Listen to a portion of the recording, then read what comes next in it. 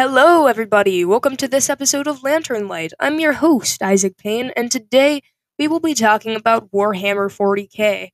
What is that? I did not know until just recently, so we're going to get into that in just a second. But before we get into that, please leave us a 5-star rating on Apple Podcasts and Spotify if you like the show.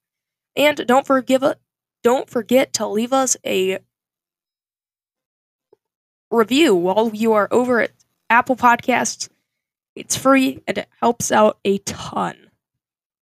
With that out of the way, let's get into the episode. Yes, Warhammer 40k. What is it? So, I just learned about this and it's pretty interesting. And it's pretty much free to get into, like Dungeons and Dragons. Or at least the novel side is, because you can find some of the novels online. But it is a tabletop game, somewhat similar to Dungeons and Dragons, but also at the same time nothing like Dungeons and Dragons whatsoever in any way. If anything, it's more like the card game Magic the Gathering, but even then it's a far cry from that. So Warhammer 40k is a tabletop game. It's a tabletop war game.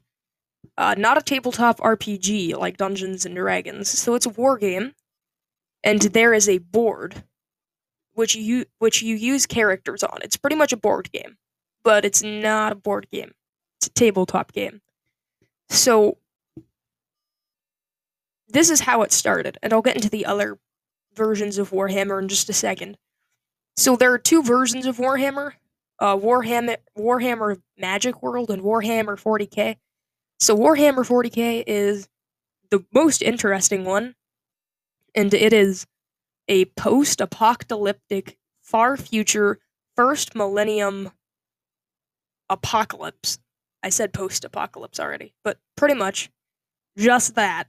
And humankind went through this awful tragedy, and there are tons of other psychic creatures in the universe, namely the Chaos Gods, and they are bad, and we are trying to kill them with the help of a couple other multi-planetary races. So it's very weird, and the lore runs very deep, and I'm not anyone to talk about it, considering I haven't even played the game. I just thought it was interesting. So the tabletop games, it's a war game, so you move your characters and you fight, pretty much. It's not very competitive. It's a lot like, you know those guys that have war figures on a table? It's a lot like that, except for it's more of a game if you want it to be. Which is very interesting, and I've never seen a game with that kind of concept before. I find it very unique. It's not unique to Warhammer, but it is a unique concept, I would say.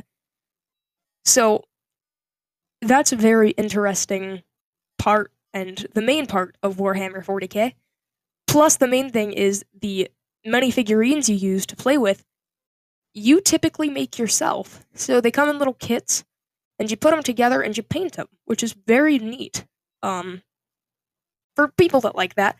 You can also buy like pre-painted, pre-put together ones, but a lot of Warhammer 40k is just the painting minifigures part, which I think is a very, very cool thing. So, like I said, there are other ways to play Warhammer, mainly those being the books, and also the video games, which are pretty big. So, the company that made Warhammer doesn't make the video games, they hire other companies to make them, and, they let them pretty much have free range, which I find very interesting. And then the novels, which, typically cover Warhammer 40k and not Warhammer Magic, mainly because Warhammer 40k is very cool. It's incredible. It's very well thought out. It came out about a couple years actually before Dungeons and Dragons. I do think Dungeons and Dragons was launched in the 90s. Warhammer came out in 83. A lot of us probably have heard of Dungeons and Dragons and not Warhammer, mainly because WarHammer is incredibly popular in the UK and not the US. So, yeah, I see what you Brits are hiding from us. I just thought it was very neat and I wanted to share it with you guys. I'm not anyone to run into the lore because, frankly, I haven't read a book, played a game, or painted a minifigure. I just wanted to bring it up because it's pretty cool. And, yeah. Though the minifigures can get quite expensive if you're buying the kits. The beginner kit itself is like $40, which is a lot in the broad scheme of things. So, yeah, just wanted to bring that up and thank you guys for this short little bonus episode. I don't know. But thank you guys. And have a great rest of your day. See you in the next one.